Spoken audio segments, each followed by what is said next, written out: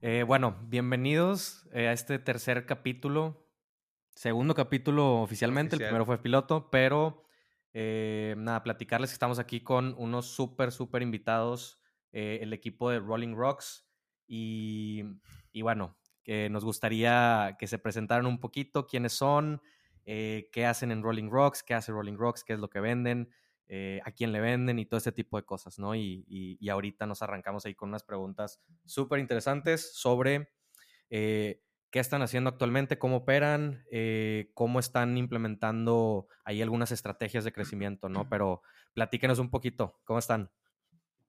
Ay, hello. Bueno, yo soy Regina. Él es Alejandro, mi esposo, y hacemos team.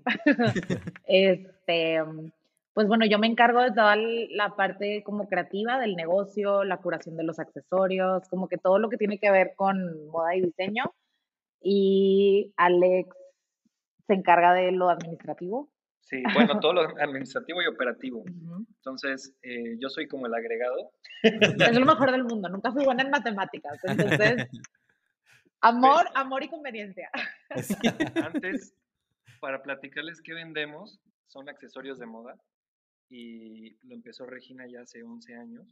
De súper accidente, Ujú. súper accidente. Fue así como, tenía, típico que te vas de viaje y venden como recuerditos en la calle, como Ok. los típicos mantelitos. Y encontré como un collar que me encantó y X, me lo compré, siempre me han gustado los accesorios.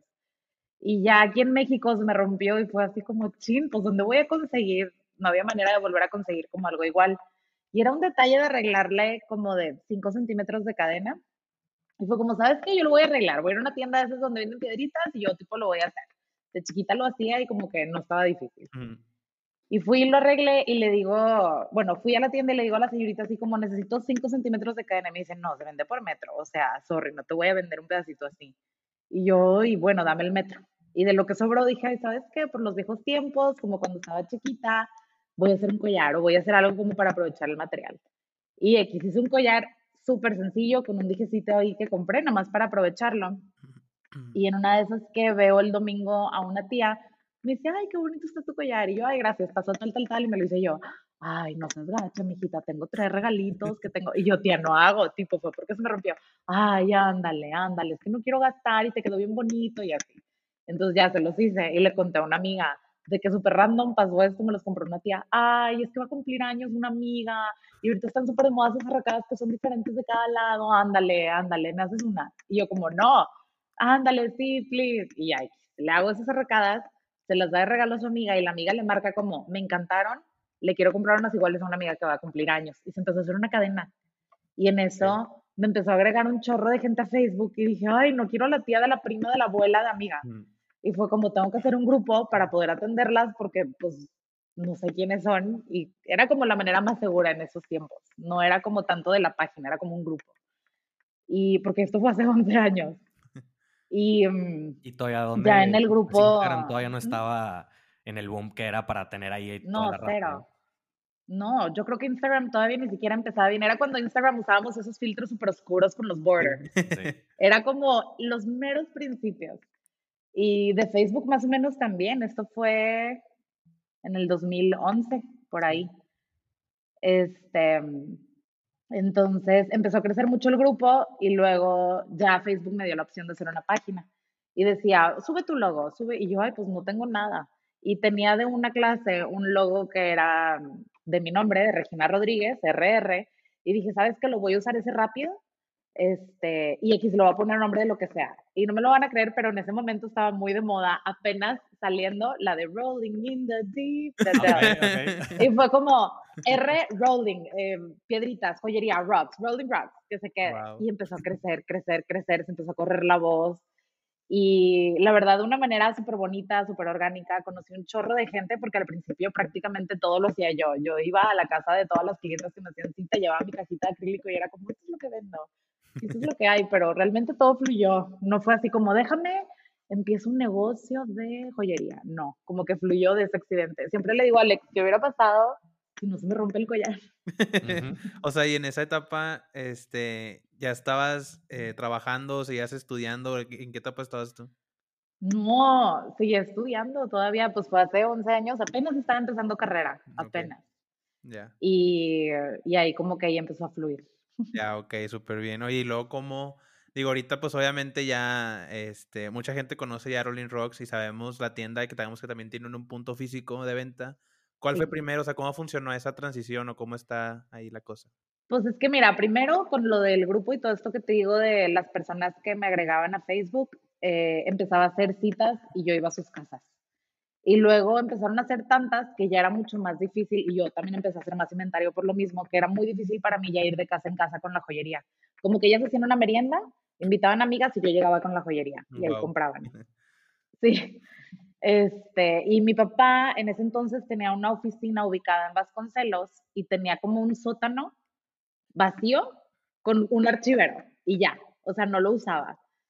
Y fue como, ay, ¿por qué no aprovecho y hago algo aquí? Le dije a mi papá, oye, no lo usas, estás bien ubicado, ya sé que es un sótano, no sé si llegue nadie, pero necesito un punto de venta. Y un día fui a Home Depot, compré pintura, compré muebles, fui a Liverpool para un tapete y como que lo acomodé bonito y me hice un mini showroom en el sótano de una oficina, literal. Wow. Que a veces me pasaba que llegaban clientas, llegaban las niñas con sus mamás, porque pues por Instagram y Facebook, pues las que nos encontraban eran las niñas. Todavía no se metían los papás a Facebook en ese entonces. Ajá. Y me acuerdo que tenías que bajar unas escaleras para llegar al sótano y me acuerdo una mamá de, no bajes, mijita, aquí no es ninguna tienda de joyería, porque pues ni al caso, era una oficina común y corriente y hasta que bajabas y entrabas. Ajá. Y la niña nada más le decía que mamá, sí es, te lo juro, ven, es aquí abajo. Y yo como, señora, sí es. Me asomaba como si es aquí abajo. Y yo empecé a poner anuncios como pegados por la oficina de, abajo es el showroom. Ya. Y así. O sea, dices que al principio era todo personalizado y fuiste creando un catálogo, o sea, ¿cómo empezó todo ese mundo? Sí, todo lo hacía yo al principio, todo lo armaba yo. Y luego ya yo empecé a querer vender cosas que realmente, por más que te guste armar joyería, pues necesitas maquinaria grande, Claro. ¿sabes? O sea, son piezas que ya compras en tiendas departamentales que tienen fábricas de joyería que lo hacen. Y evidentemente no estaba en mis posibilidades hacerlo, pero dije, ¿sabes qué? Voy a buscar proveedores buenos que me permitan traer a México lo que no podemos encontrar en tiendas locales. O sea, normalmente tendrías que irte a Forever 21 o Sí. alguna de esas tiendas a comprar el tipo de joyería que yo me quería traer. No existía realmente. Si tú ibas a las tiendas de joyería en ese entonces, te encontrabas con lo típico armado de chapa de oro y una que otra pieza de lo típico que encuentras en el centro. Sí. Entonces fue mi manera como de integrar cosas que yo quería ver en mi tienda y que las clientas querían ver en mi tienda. Y ya a partir de ahí empezamos a crecer, crecer, crecer y llegó el punto en el que ya no era suficiente el sótano de la oficina de mi papá y tuvimos que buscar un local y las cosas empezaron a fluir. Siempre han fluido en Rolling, como que siempre nos dejamos llevar porque como todo desde el principio ha sido así, como que nos vamos guiando por ese caminito que nos va saliendo y se nos presentó la oportunidad de rentar un local en Calzada del Valle, que estaba muy bien ubicado y nos encantaba y ahí empezamos a crecer. Ahí fue cuando oficialmente ya fue como, ok, somos una tienda de joyería, estamos bien establecidas y vamos a hacer bien las cosas. Ok. Y ahí todavía no tenían el e-commerce. Sí, de hecho sí, pero eran los meros comienzos, porque yo fui de hecho de las primeras cuentas de Shopify en México. Ok, Yo le ok. tuve que mandar un mensajito a Shopify a Canadá de, hola, no me dejen instalar esto y esto porque dice que en México no hay, pero yo quiero. Y me decían de que ya te lo abrimos, ya lo puedes usar. Ok. Y como Shopify estaba diseñado para e-commerce, Ujú. yo lo usaba como para punto de venta también ahí en el sótano, porque me gustaba mucho su sistema, la verdad es que es un súper sistema. Luego empecé a investigar otros, a ver si alguno le ganaba y hasta ahorita, por comodidad y por la manera en la que está diseñado, yo soy fan de Shopify, vivo por Shopify. Y por eso tenemos también el e-commerce, porque Ok. aunque tiene su sistema de punto de venta que está increíble, está muy bien hecho, prácticamente a la par, sin casi mover un dedo, pues ya tienes tu página online. Sí, claro, sí está impresionante cómo funciona. Y aquí nosotros también somos fans de Shopify. Digo, siempre lo recomendamos, principalmente yo. Es lo mejor. No me callo con Shopify. Oigan, pero a ver, para que entienda la gente que está escuchando, si lo vemos en una cronología, empezaron en el 2011 aproximadamente, ¿ok? Sí, Y empezó con que se te rompió la cadenita y querías tú arreglarla y luego de ahí la arreglaste y luego te empezaron a pedir, ¿no? Pero ¿en qué sí, momento sí, o sí. en qué año, si lo vemos en una línea del tiempo, en qué año fue cuando ya se vio así como que, ok, el primer boom fue cuando, como decías tú ahorita, de que, ok, rentamos el local y ya me di cuenta que esto ya somos una tienda de joyería seria. ¿En qué año fue eso? Sí. Para que la gente entienda que ya estamos en el 2022 y sigue existiendo Rolling Rocks. Híjoles. 2015, Yo creo que cuando abriste 2016 Calzada, fue calzada, 2010, no, mucho, me como estoy yendo, 2013. No. uy, a ver, podría irme a mi Instagram y buscar la foto que subí del momento, no me acuerdo, pero fue como a los 2, 3 años, Ok, fue muy pronto, no estuve más de 2 años en el sótano, ok, yo creo que fue 2013, por ahí, ok. sí, Y el e-commerce sería sí, en el sí, sí. 2014 aproximadamente. Pues como desde igual, muy similar, porque yo ya lo tenía desde el sótano. O sea, yo ya Ah, trabajaba con ok. el sistema de Shopify Ya. en el sótano como si fuera tiendita, pero pues realmente estás en el sótano de la oficina de tu papá, no es una Claro. tienda. El sistema ya lo teníamos integrado desde el principio, cuando empecé a tener que cobrarle a las clientas y necesité llevar un registro. Oigan, y Y dale, Alex, si quieres. lo que me platica Regina es que siempre hubo e-commerce, o sea, siempre estuvo la página disponible y siempre la gente pudo pedir ahí online, pero de eso a que ya sea un canal de los principales, sí tardó mucho, Sí, Ok, mucho. México en ese momento, o sea, si es que recibía una compra, era una a la semana y era porque yo lo empujaba demasiado de, si lo compras online, 50% de descuento, ¿sabes? ok. Porque quería probarlo, quería saber lo que era vender online y como que empezamos con esas metas agresivas, pero pues en esa época no se compraba mucho online. Ujú. Sí, claro. Y justamente tenía una pregunta con relación a eso, o sea, porque empezaron a usar Shopify inicialmente por el punto de venta para registrar transacciones y todo eso, Sí, ¿no? Entonces, entra Shopify y creo que hubo un punto del tiempo donde Shopify realmente empujaba más a, ya no es punto de venta, o sea, sí como sí, infraestructura, pero también utilízalo como un fuerte canal de venta. Entonces, la pregunta que tengo es cómo se fue distribuyendo ya que empezaron a meterle un poquito de más punch y más fuerza, ¿no? O sea, ya ahora sí sí, a implementar una tienda en línea en cuestión de ventas, en cuestión de tráfico a lo mejor, o followers en Instagram, como se haya sí. se ha visto reflejado. Entonces, ¿cómo se fue viendo para ustedes y cómo se dieron cuenta que realmente tener una tienda en línea era parte, ya no como es opción, sino como algo ya Sí, también parte esencial? como otra tienda. Ajá. Sí, sí, Ujú. sí. Fíjate que fue Conita. cuando empezó a crecer mucho las redes sociales, cuando ahora sí Instagram ya estaba fuerte y Facebook ya estaba fuerte. El esposo de una de mis mejores amigas trabaja en mercadotecnia y trabaja en Estados Unidos y ya trabajaba con agencias. Y fue el que nos empezó a decir de, oye, está empezando esto muy fuerte en Estados Unidos, ¿por qué no lo empiezas a probar con tu tienda aquí en México? Y fue como, ay, pues sí, súper bien, o sea, es un anuncio, porque los anuncios que antes hacía Rolling era pues postear una foto y poner la oferta o la información. Y ahora no, ahora yo ya tenía la facilidad de, sin derrutir todo lo que tiene que ver con el diseño de las redes, porque siempre hemos cuidado un poquito de eso, pues ya pudimos anunciarnos al mundo. Y yo creo que a partir de ahí fue cuando empezó a llegar gente a la página, a enterarse de la página, a enterarse que existía el negocio, pero yo sí creo que fue muy, muy de la mano con Facebook Ads. Ya, ok. De hecho, o sea, ahora que cuentan cuánto iban en el mercado, se me hace bien interesante porque en el capítulo pasado hablábamos nosotros de cómo ha cambiado. Digo, obviamente este podcast pues, está muy enfocado en el marketing, pero hablamos principalmente de todo y cómo se relaciona con el email marketing. O sea, como todo el ecosistema del e-commerce y cómo llegamos ahí. Y en el capítulo pasado hablábamos, Diego y yo, de cómo ha cambiado tanto la publicidad. Y nosotros platicábamos del 2018 para acá, pero ustedes, o sea, para no marear a la gente, pero ustedes tienen muchísima más historia. O sea, ustedes, digo, han visto el cambio de cuánto subieron los costos, Sí, el costo de adquisición de Sí, cliente, etcétera. O sea, ¿qué tienen ustedes que decir sobre eso? Porque está muy interesante. no, hombre, lo que te platica Regina, este amigo que teníamos, que tenemos, tenemos, muy buen amigo. Sigue siendo. él sigue siendo, él nos empezó a implementar Facebook Ads, yo creo que por ahí del 2018, Ok, y era vanguardia en ese momento. O sea, éramos de los primeros y los bits, como funcionan los Facebook Ads, si hay más demanda, pues es más caro, más claro. demanda de Facebook Ads, se vuelve más caro y en ese momento, pues era un negociazo. Sí, México no Sí, tenía prácticamente competencia y él nos decía, es que si supieran lo que un cliente mío En en Estados Estados Unidos. Unidos tiene que pagar por lo que tú estás haciendo, es una locura. Entonces nos decía así como aprovechen, aprovechen y empezamos a agarrarle la onda y nos empezamos a divertir mucho con eso, empezamos a experimentar de, bueno, si pones una oferta, si usas este color, si lo pones en story, si lo pones en feed, fue un proceso como de mucho aprendizaje y creativo. estuvo padre. Claro.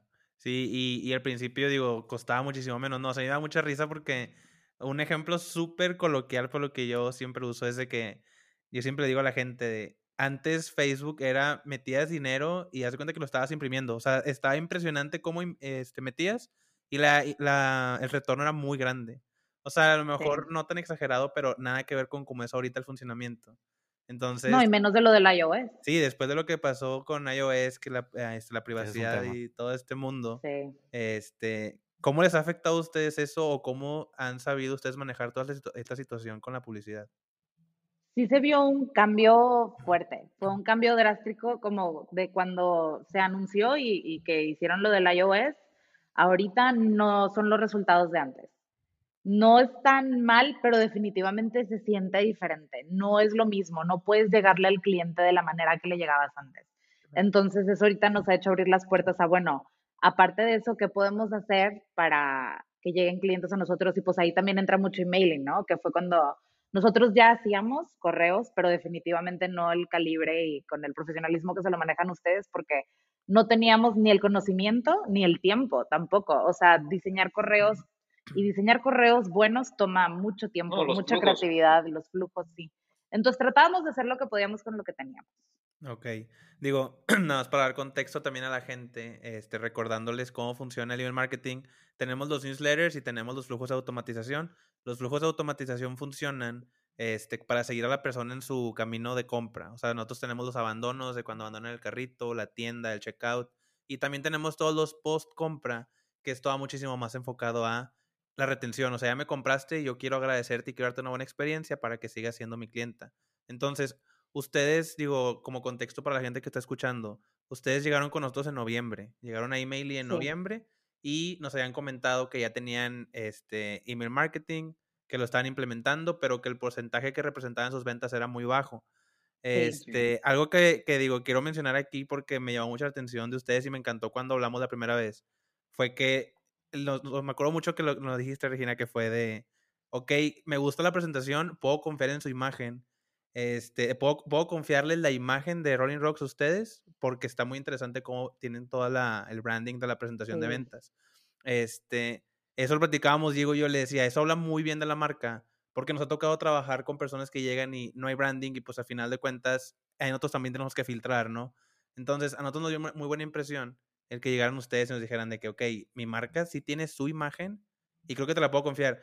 Y más que como sí. verlo como para flores, como flores para nosotros, lo vimos como, ok, si hay un compromiso porque realmente ellos saben lo que quieren transmitirle a sus clientas, ¿no?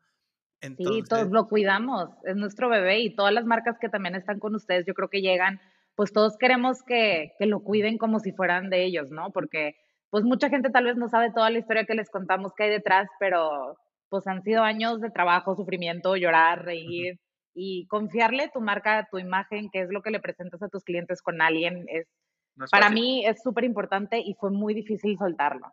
O claro. sea, si han habido pláticas con Alex de tienes que soltar, porque yo lo siento muy como, no, mi bebé. Y la verdad es que con ustedes definitivamente sí se sintió como que respetaron la imagen y no solo eso que yo me sorprendo cuando me mandan, porque ustedes mandan mucho antes de mandar el correo para que lo veamos, lo aprobemos y todo eso. Sí, era como, wow, aparte lo están haciendo mucho mejor de lo que yo lo haría, ¿sabes? Súper creativos, hicieron esto, editaron esta foto así bien Es que padre, pusieron un gráfico. Regina hacía los correos, ella hacía Ah, el email marketing personalmente. eso sí no lo sabíamos, estaban muy Sí. buenos, o sea, Sí, realmente. Pero los flujos detrás, pero ajá, yo no sé la nada. ciencia detrás del email marketing no estaba aplicada ni cerquita. Sí, nada más los Claro. hacía yo como me gustaban. Como que también disfruto mucho eso, ¿no? Me puedo poner una tacita de café, me voy a mi compu y empiezo a hacer diseños o empiezo a diseñar algún producto nuevo o a checar con proveedores. Como que siempre fue un proceso creativo, Ujú, pero nunca hubo ese detrás, que es lo que dicen ustedes de los flows, para quien yo era como mandarle a todos clic y de que se suscribieron un buen, pues sí, porque mucha gente no quiere como ese tipo de spam. claro. ¿Sabes? Entonces, también fue mucho aprendizaje, pero definitivamente ni tiempo ni cabeza, o sea, lo que va detrás de los correos es demasiada ciencia y a veces mucha gente no lo sabe y yo me tocó vivirlo de primera mano que, pues sí, mis correos estaban bonitos y lo que tú quieras, pero pues ¿dónde está todo lo detrás? ¿Dónde sigues al cliente? ¿Dónde le ofreces? Por ejemplo, ustedes que nos dijeron, no, sabes que tienes muchos clientes VIP, les puedes ofrecer eso, ¿sabes? Entonces, sí ha sido mucho aprender con ustedes y definitivamente se ve lo que hay detrás y se ven los efectos de eso. No, y a mí me impresiona también, y es algo que no me había tocado, cómo tienen su project management ahí en Asana, perfectamente bien cuáles son lo que se va a hacer en todo el mes, en el que sigue, cuáles son las actividades que se tienen que hacer, a quién están asignadas y si ya se hicieron y qué comentarios hay. Eso habla mucho. Yo soy project manager, hice una maestría en eso.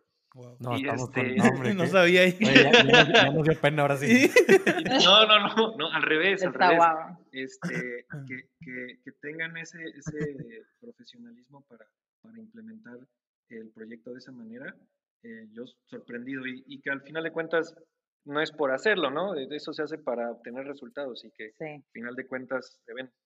Hacer las cosas bien. Claro. Oigan, y creo que ese es un tema que tenía también duda que ahorita, porque la verdad es que nos llamó mucho la atención al principio, cuando platicamos, al mero principio, y ahorita también que la verdad es que se nos había pasado un poco, ¿no? Pero el hecho de que ya ustedes estaban haciendo esfuerzos de email marketing de la forma en la que sea,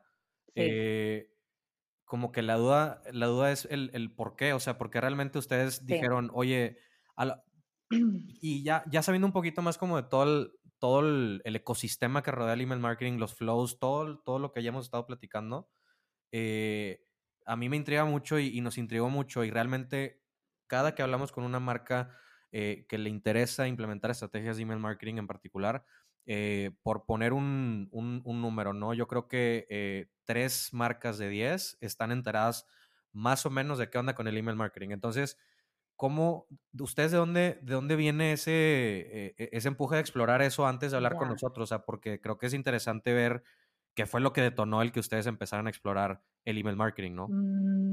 Pues yo creo que fue uno que soy fan del shopping, pero me encanta, por eso me encanta la moda, me encantan los accesorios y así, y pues hay ciertas tiendas, en especial gringas, que me gustan mucho y me gusta mucho cómo manejan su imagen, creo que los gringos son expertos en eso, y me suscribía a sus newsletters por interés, por descuento, por todo eso, y yo veía como que eso es lo que yo quiero, pero en México, ¿sabes? O sea, porque no le puedo mandar a mis clientes un anuncio bonito haciéndoles la oferta como pues, lo que es un newsletter, ¿no? Que tú dirías, es como si yo voy a hacer mi periódico para mis clientas y ahí es donde les voy a informar lo nuevo que va a venir, lo que está de moda, que si hay descuentos, como que a partir de ahí fue como, ok, tengo los correos que salen automático de Shopify, pero tengo que hacer correos como estas tiendas que me encantan y que admiro, que enteran a sus clientas y que no solo decían tipo, hola, la oferta, sino que le metían más salsa, le metían mucho diseño, lo hacían muy fácil de navegar y fue así como, ok, siento que esto es algo que tenemos que empezar a integrar. La verdad es que todo es ver, inspirarte y ver qué están haciendo los demás, porque si tú ves a una tienda que le está yendo bien con algo, que a nosotros nos gusta mucho inspirarnos, pero más de fuera. Me gusta mucho ver tiendas de Canadá, de Estados Unidos, de Europa, como ver qué es lo que se está haciendo, porque quieras o no, sí están muy adelantados en muchas cosas. Claro. Y está bien interesante ver cómo ellos aplican como su creatividad en su marca y está padre como ver cómo lo podemos plasmar nosotros, cómo lo podemos hacer nuestro, ¿no? Sin copiarnos, pero inspirándonos. También nosotros vamos revisando indicadores y entre ellos son las ventas que tenemos de email marketing. Y en algún momento estaban altísimas, nos estaba yendo muy bien, vendía muy bien Regi con sus correos y eventualmente se fueron para abajo y no sabíamos por qué, pero al menos ya sabíamos que sí era una buena herramienta de venta. Que se puede, ¿no? O sea, que sí existe ahí una área de oportunidad. Y entonces nos presentó esta oportunidad y fue, pues sí. Sí, claro. Y ese momento fue justo Día de la Madre, o sea, el mes de mayo del 2020, después del COVID. O sea, mayo fue marzo, COVID. Entonces yo creo que la gente, las fronteras estaban cerradas. No podías ir a McAllen a comprar tus regalitos o lo que quisieras, porque nosotras estamos ubicadas en Monterrey. Entonces, pues sí lo tienes muy a la mano y la verdad es que sí se usa. De repente que cualquier cosa te vas a tu viaje y compras que los regalos de Navidad más barato y lo que quieras. Entonces no puedes. Y luego aparte se hace un movimiento muy fuerte de apoyar a marcas locales. Sí.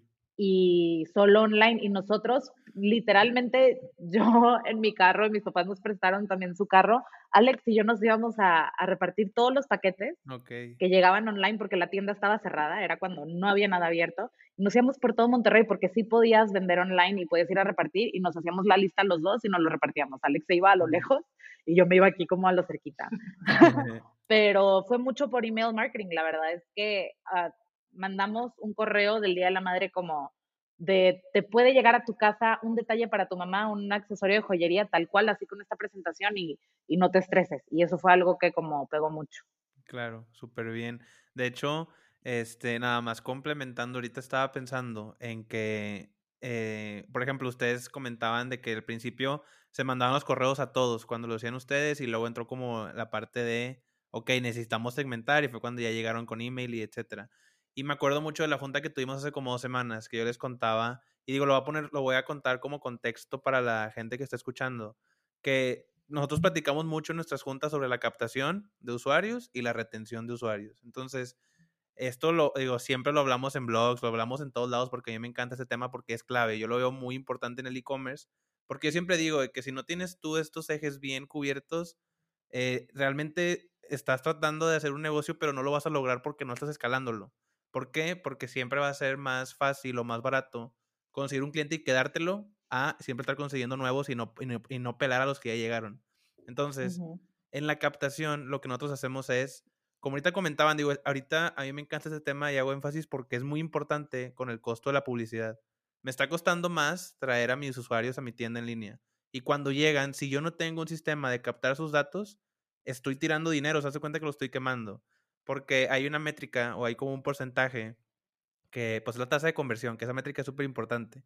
Comúnmente esa tasa de conversión es del 2%, entonces nosotros sabemos que van a llegar pues todo mi tráfico y probablemente solo el 2% me compre, pero por algo le picaron ese anuncio y por algo llegaron a mi tienda y ahí es cuando entra el email marketing de, ok, dame tus datos porque en algún momento tú te vas a interesar en comprarme, a lo mejor ahorita no, pero como ya te gustó mi producto, yo ya voy a tener tus datos y voy a estar siguiéndote, voy a saber qué es lo que ves, qué productos te interesan, qué correos abriste.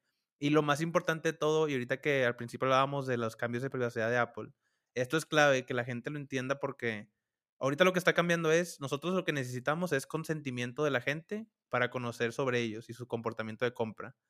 Sin el email marketing no tenemos ese consentimiento. O sea, lo que estaba pasando antes era que todo venía de información de terceros. Nunca le preguntamos a las personas si querían que supiéramos sobre ellos. Entonces ahora yo te capto tu información y yo puedo saber qué haces adentro de mi tienda porque tú me dejaste.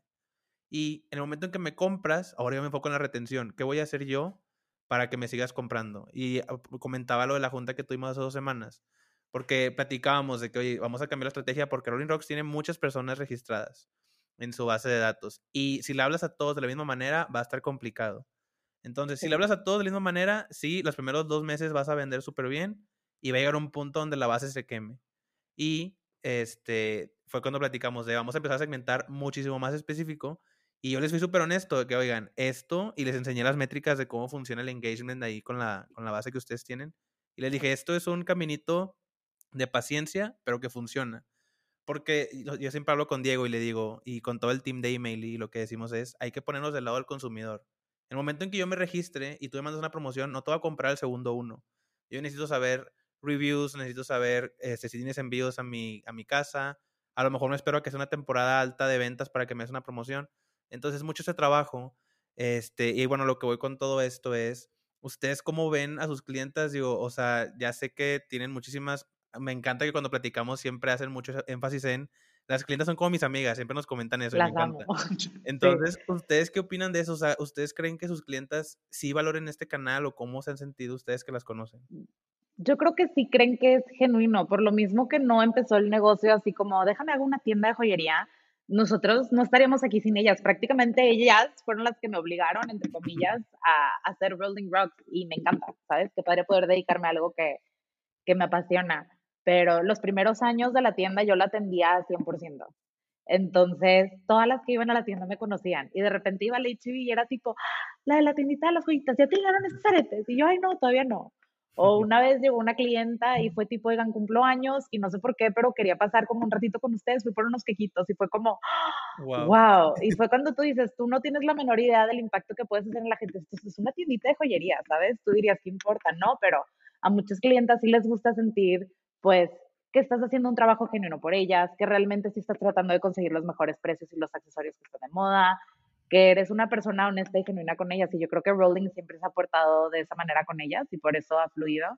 Y, por ejemplo, en los correos, ¿qué es lo que tú dices? Si tú puedes ver que esta clienta se metió a ver esos aretes, pues maybe después te los podemos ofrecer con un descuento. Qué padre. A mí me encantaría meterme en una tienda que me encanta de joyería, que vieron más o menos que vi esa colección, pero no se me antojó, no tenía el tiempo, no tenía dinero, y que luego me manden una oferta o una recomendación de eso y que hagan que sea accesible para mí de cierta manera, pues está padre, ¿no? Yo como clienta lo aprecio mucho. Claro. O sea, yo soy súper clienta, ¿verdad? Y Soy súper, compro todo. de hecho, algo que platicaba con Diego al principio de email y yo le decía, nosotros vamos a empezar a trabajar con nuestros clientes, pero para la base de usuarios, nosotros, o sea, email no existe, es Rolling Rocks mandando el correo. Y algo que quiero Sí, hacer énfasis, porque sé que las clientas de ustedes van a escuchar este podcast, es, o sea, el contenido que se envía está 100% rebotado con ustedes. Digo, me gustaría que cuenten, ya sí, Alex comentó un poquito de lo de Asana y así, pero ya ven que en la junta pasada les dije que necesitamos un mensaje de agradecimiento de sí. la fundadora. Entonces, pásenmelo. Entonces, como que siempre se mantiene esa comunicación, nunca es como inventado en la manera de hablar, No, no, sino no, para nada. se mantiene completamente. Digo, Ujú. ¿ustedes qué opinan de esa parte? ¿Creen que sea importante? No, súper bien, porque aparte siento que como que nos complementamos, ¿sabes? Siento que a veces yo puedo tener una idea de decirles, oigan, quiero hacer este descuento. Y siento que a veces ustedes de su lado creativo es como, ya hay que aprovechar esto para que los conozcan más.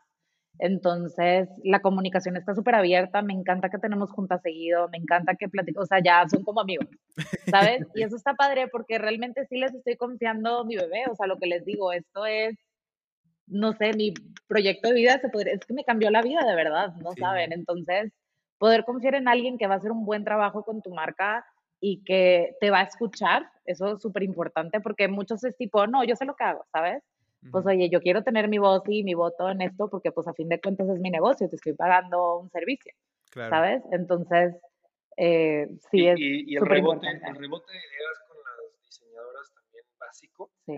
este, que tengan juntas, Regina, con su personal de diseño, oye, cámbiale aquí, me gustó esto, esto no me gustó, pues básico, ¿no? No Para, he tenido que hacer mucho de eso, la verdad. Normalmente es como, wow, me encantó, ni a mí se me hubiera ocurrido, es increíble, gracias.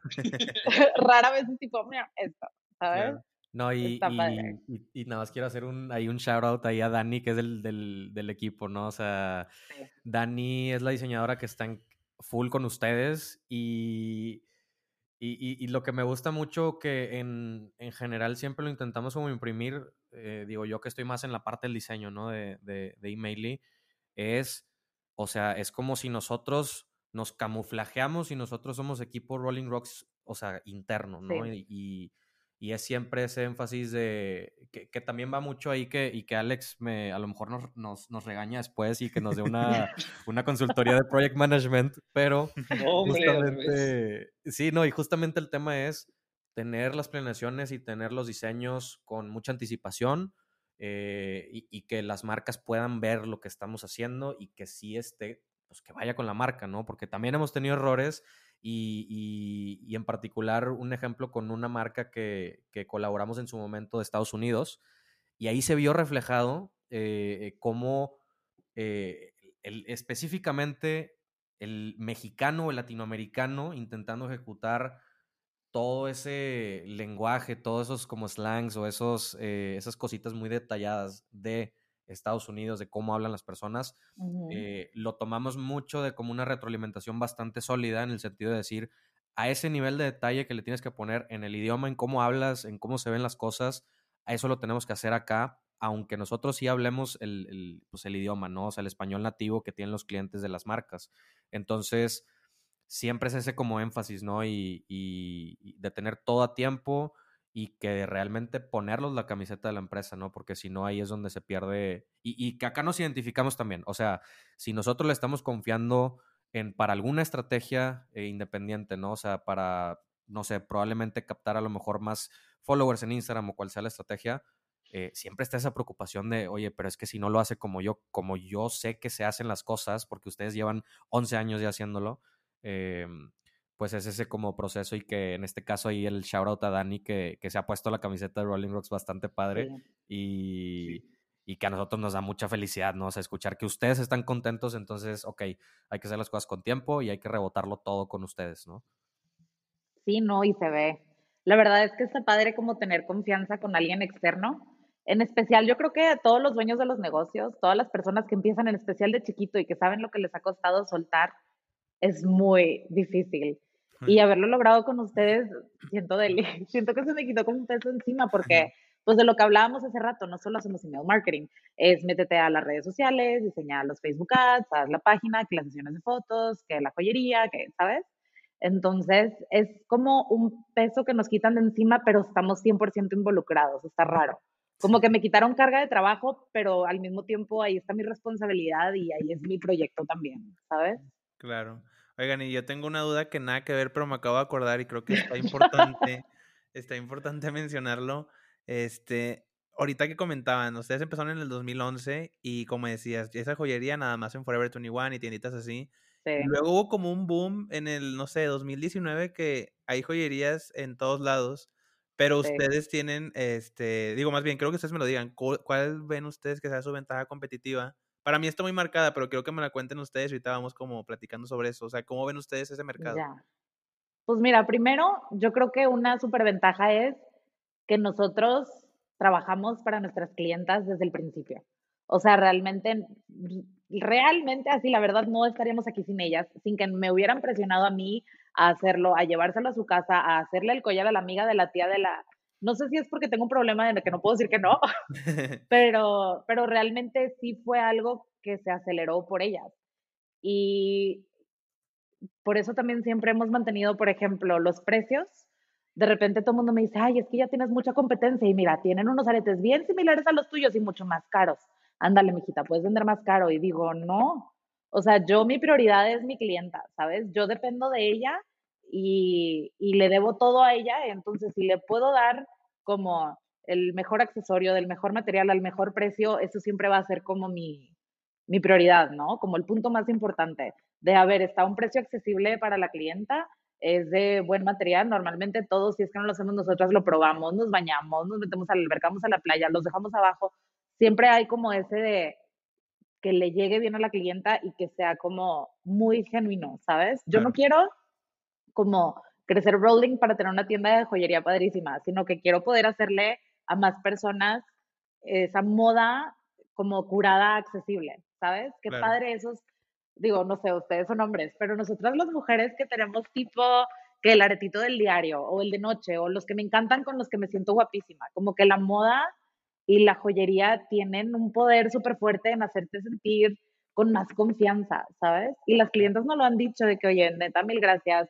Tengo clientes que me han comprado aretes de, no sé, 400, 500 pesos para su boda, que están ok, hermosos y son de plata y chapa y todo, es un muy buen arete, pero que realmente confían en nosotros ese como momento especial, ¿sabes? claro, Entonces, realmente es como cuidar esa relación que tenemos de que ellas confían en Rolling para darles un buen servicio, por ejemplo, las sesiones de fotos o la página online, me encanta todo tenerlo como de la mejor manera, como a mí me gustaría que alguien me lo tuviera, claro, ¿sabes? Como tratamos de manejar esa relación, aunque no conozco a todas, son muchas, definitivamente sí trato de tener ese acercamiento por medios digitales, sí, ¿no? En especial online, en la tienda pues ya es otra historia, claro. pero sí, Sí, yo creo que es eso. Otra cosa que yo veo muy fuerte de Rolling es la imagen, que igual, shout out a Regi, que ella hace todas las sesiones de estudio las hace ella, Bueno, y con un equipo, ¿verdad? ajá, Yo hago la bueno, ella producción. la produce, Ajá. Con dirección y creativa de Regina, ¿no? exacto, Ándale, ándale. exacto, Ahí estoy metida ya. y son cosas que son imágenes que podrían estar en Times Square. Sí, son impresionantes, o sea, sacan unas producciones impresionantes, y que al mismo tiempo sea una imagen de esa calidad y con un producto accesible, es un home run. claro, Además de que le echamos un montón de ganas al customer service, sí, este, Sí, nunca te vas a ir triste de Rolling Rocks. O sea, siempre vamos a tratar de mantener esa relación porque, pues quieras o no, es como tu responsabilidad como dueño de un negocio, siempre darle la mejor experiencia y el mejor producto a alguien.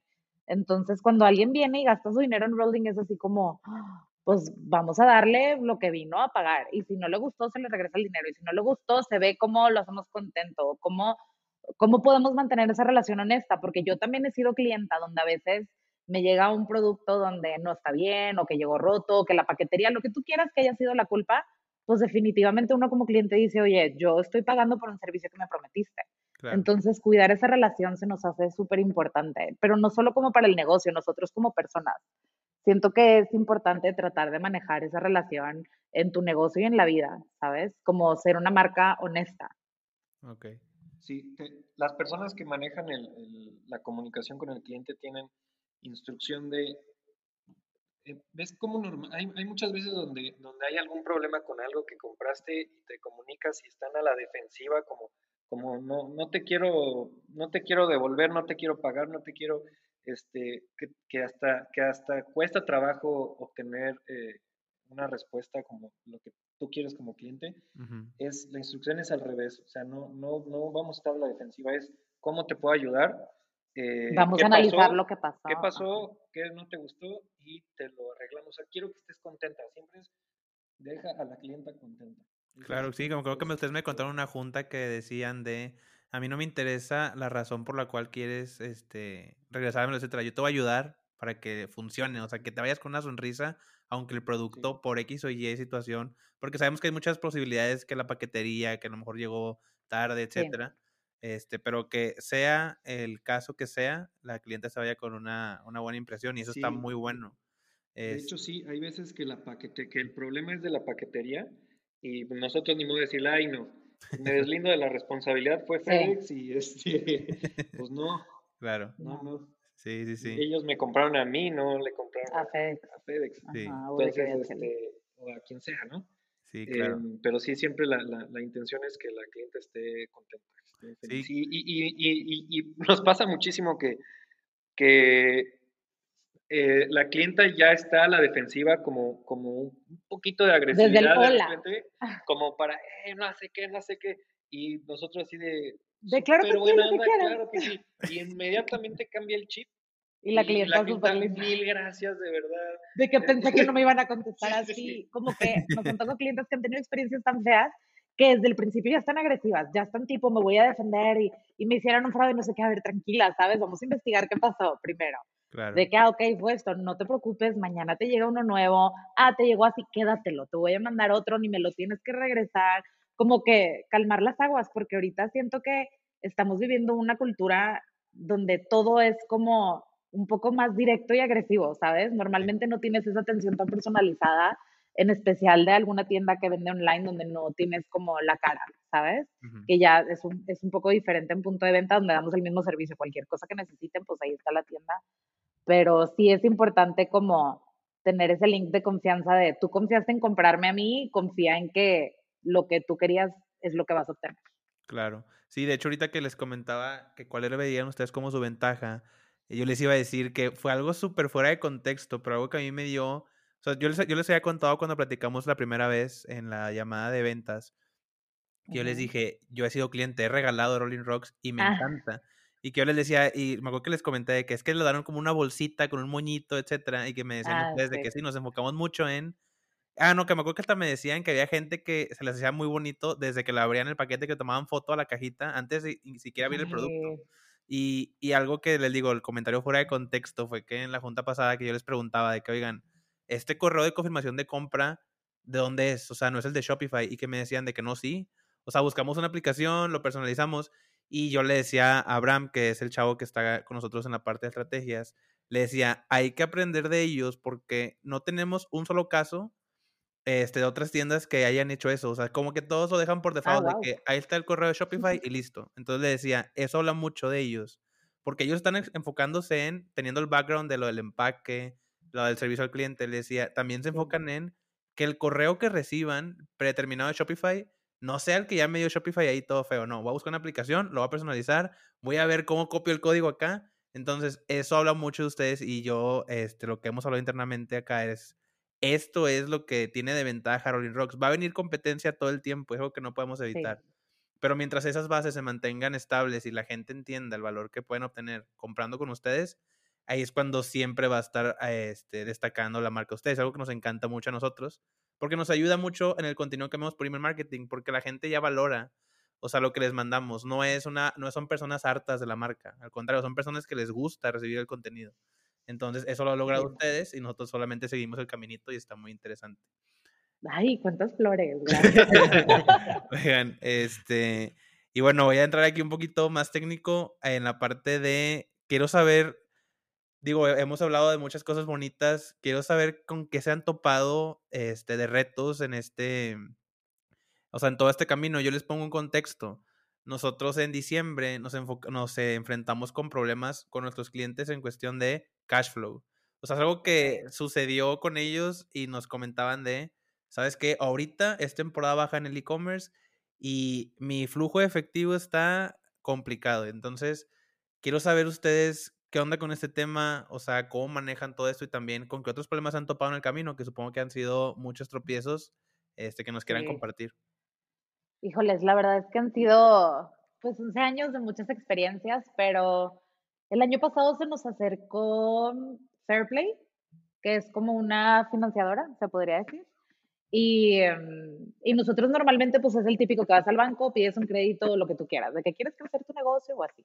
Y se nos acercó Fairplay y nos explicaron que ellos eran como un tipo de financiamiento muy diferente, que te prestaban solo para 3 cosas. Para, a ver si quieres, ajá. Sí, bueno, me voy un poquito antes. Sí, el cash flow es de los retos ahí que más nos ha, pues de lo más, pues quizás complicado, y más porque lo que comentábamos de cómo se ha vuelto Facebook ya no tan rentable como lo era antes.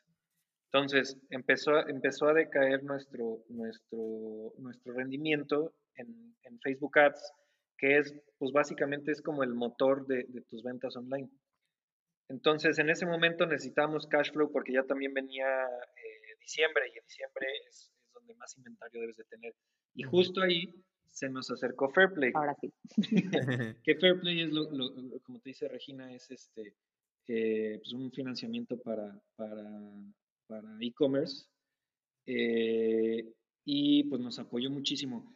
Solo te prestan ya sea para marketing, inventario o logística. Y nosotros usamos, bueno, ok, eventualmente nos prestaron como en un mes, de la primera llamada que tuvimos en un mes, ya nos estaban prestando. Y usamos nosotros, por ejemplo, para inventario, nos inventariamos para pues aguantar diciembre.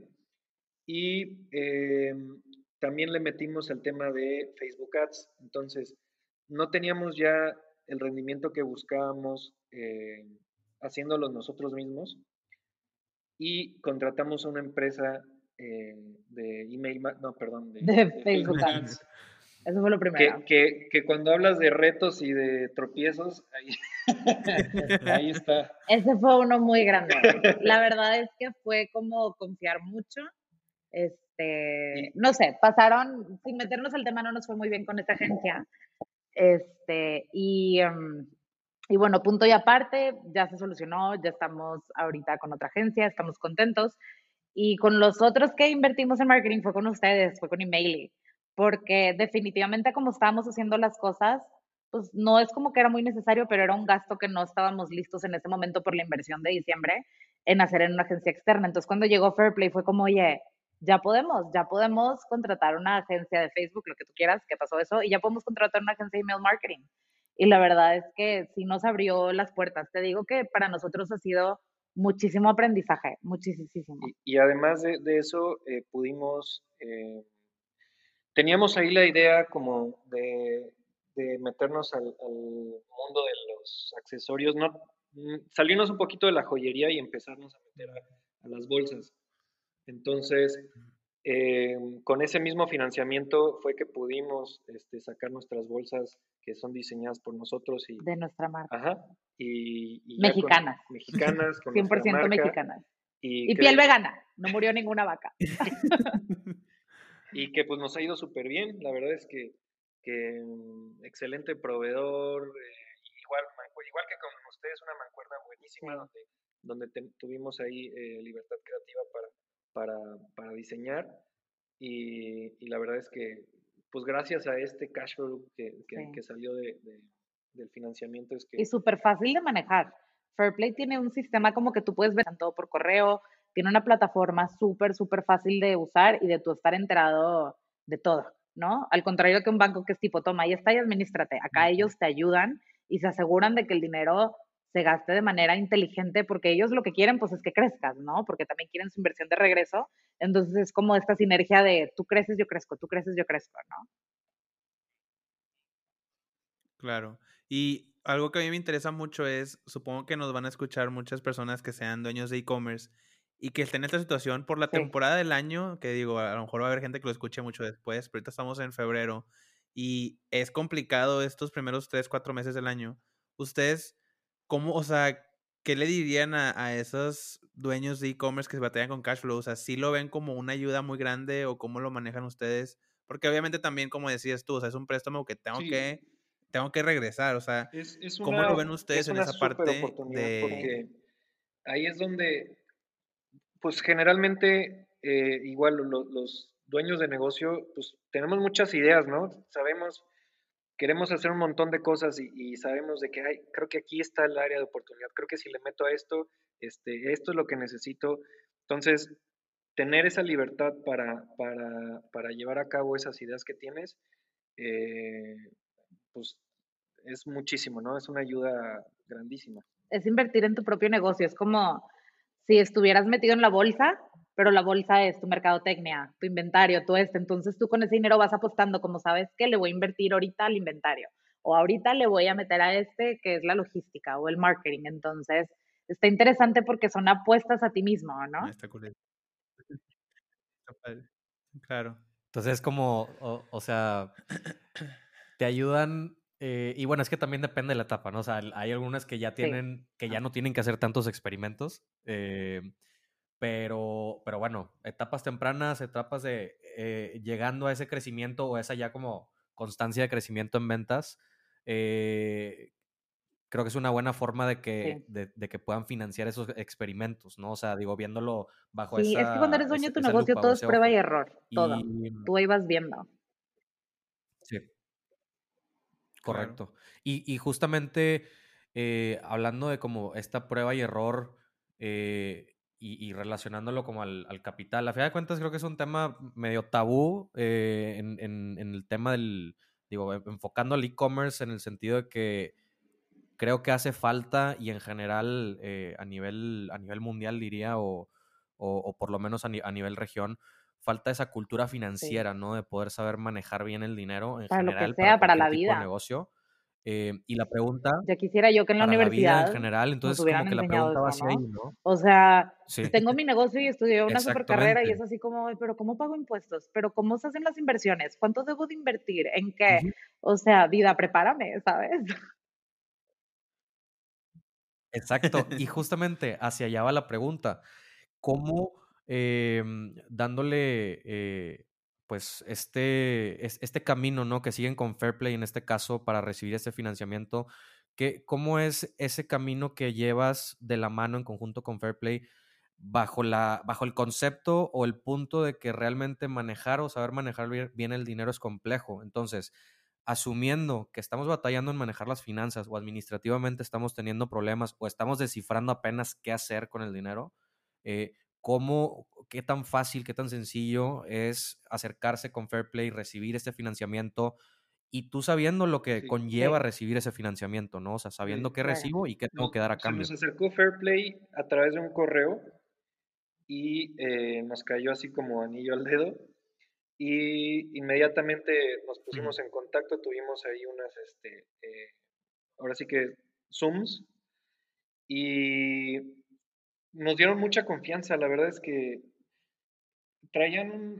cosas de que nos dieron mucha confianza es que traían capital de Estados Unidos. Vimos que estaban ahí. De hecho, un primo mío tenía creo que un conocido en común de ellos. Entonces vimos que estaban bien estructurados, que pues no eran humo, que sí eran de verdad. Y se me hizo muy interesante también cómo plantean ellos sus créditos, porque nosotros no somos ajenos a créditos, ya habíamos sido acreedores a un crédito de un banco para capital de trabajo, y pues eso fue un proceso muy, muy distinto.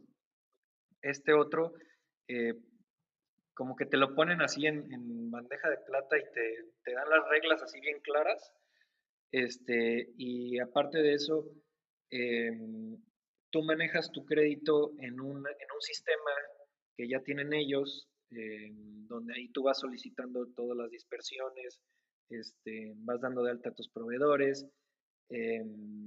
También tienen ahí tarjetas de débito para si es que necesitas hacer compras en el extranjero. Y luego te van diciendo ya llevas tanto consumido de tu crédito. eh, o sea, te lo hacen fácil, ¿no? O sea, en realidad te lo hacen fácil. La tasa. Y inteligente, 1000 veces que alguien me ayude a administrar ese dinero a que el banco me dé tipo, toma, y a ver cómo le haces. Como que acá también está padre porque te guían un poquito. No estás tampoco solo, no es como nada más alguien que se está llevando una comisión porque le tocó darte un crédito. Acá sí hay un interés real en que su sistema sea fácil de usar para ti, en que puedas hacer Les todo con interesa facilidad. que crezcas, ¿no? Porque para ellos no es negocio que no crezcas. Entonces, igual te cobran de acuerdo a un porcentaje de lo que tú vendes con un límite mínimo y máximo. Entonces ahí no te quita mucho flujo. Y, y pues sencillo, o sea, en realidad es bastante sencillo. Un crédito que no te quita flujo y te apoya en las como 3 prioridades que debes de invertir en tu negocio. Como que resumieron muy bien qué necesita un Claro. emprendedor o un De e-commerce. negocio de e-commerce. 3 cosas, así de fácil. Y solo en esas puedes invertir. Inventario, mercadotecnia y logística. Y punto. No puedes usarlo para otras cosas. Que me parece muy inteligente de su parte Claro. porque disminuyen sus riesgos, ¿no? No le vas a prestar y a ver tú qué haces con él, ¿no?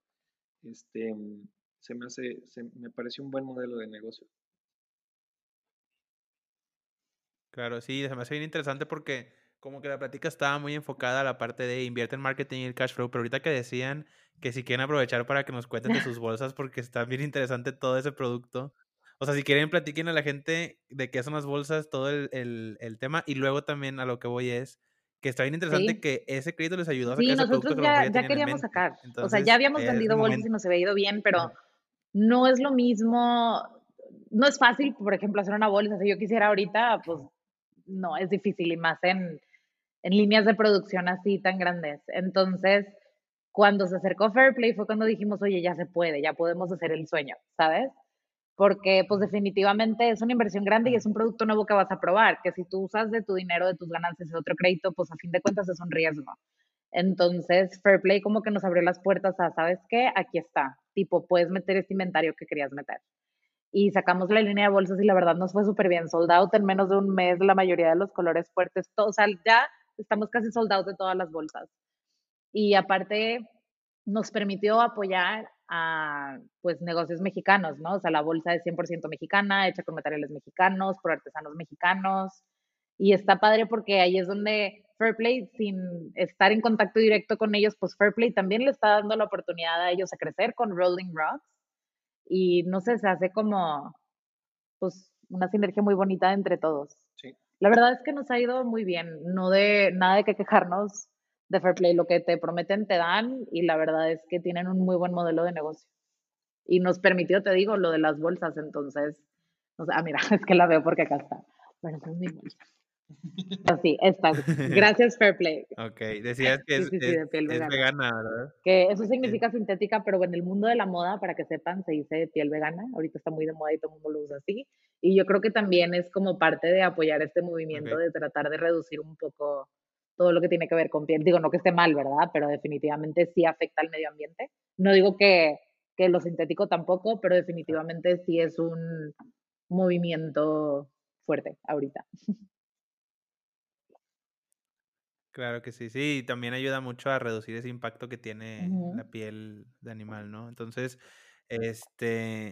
ok, ¿tienes tú algún otro comentario, duda, pregunta de todo esto? Yo creo que para cerrar el episodio, me gustaría a lo mejor que nos dijeran uno o dos consejos a nivel macro, ¿no? O sea, a cualquier persona que quiere entrar o involucrarse en el mundo del e-commerce como con ese fin de ahorrarle esos 10 o 100 tropiezos que puedan tener. ¿Qué ha sido lo que más les ha dolido y cómo no llegar a ese punto, ¿no? Consejos. Yo creo que hay que entender bien a tu cliente, ¿no?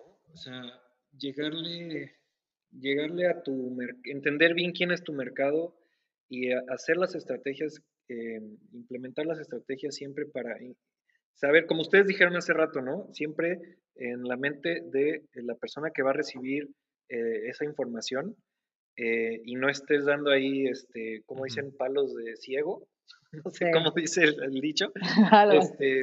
pues gastándote dinero, intentándole vender a gente que no, yo creo que es eso, Es ¿no? algo que hemos aprendido. Y Entender muy bien. ser pacientes.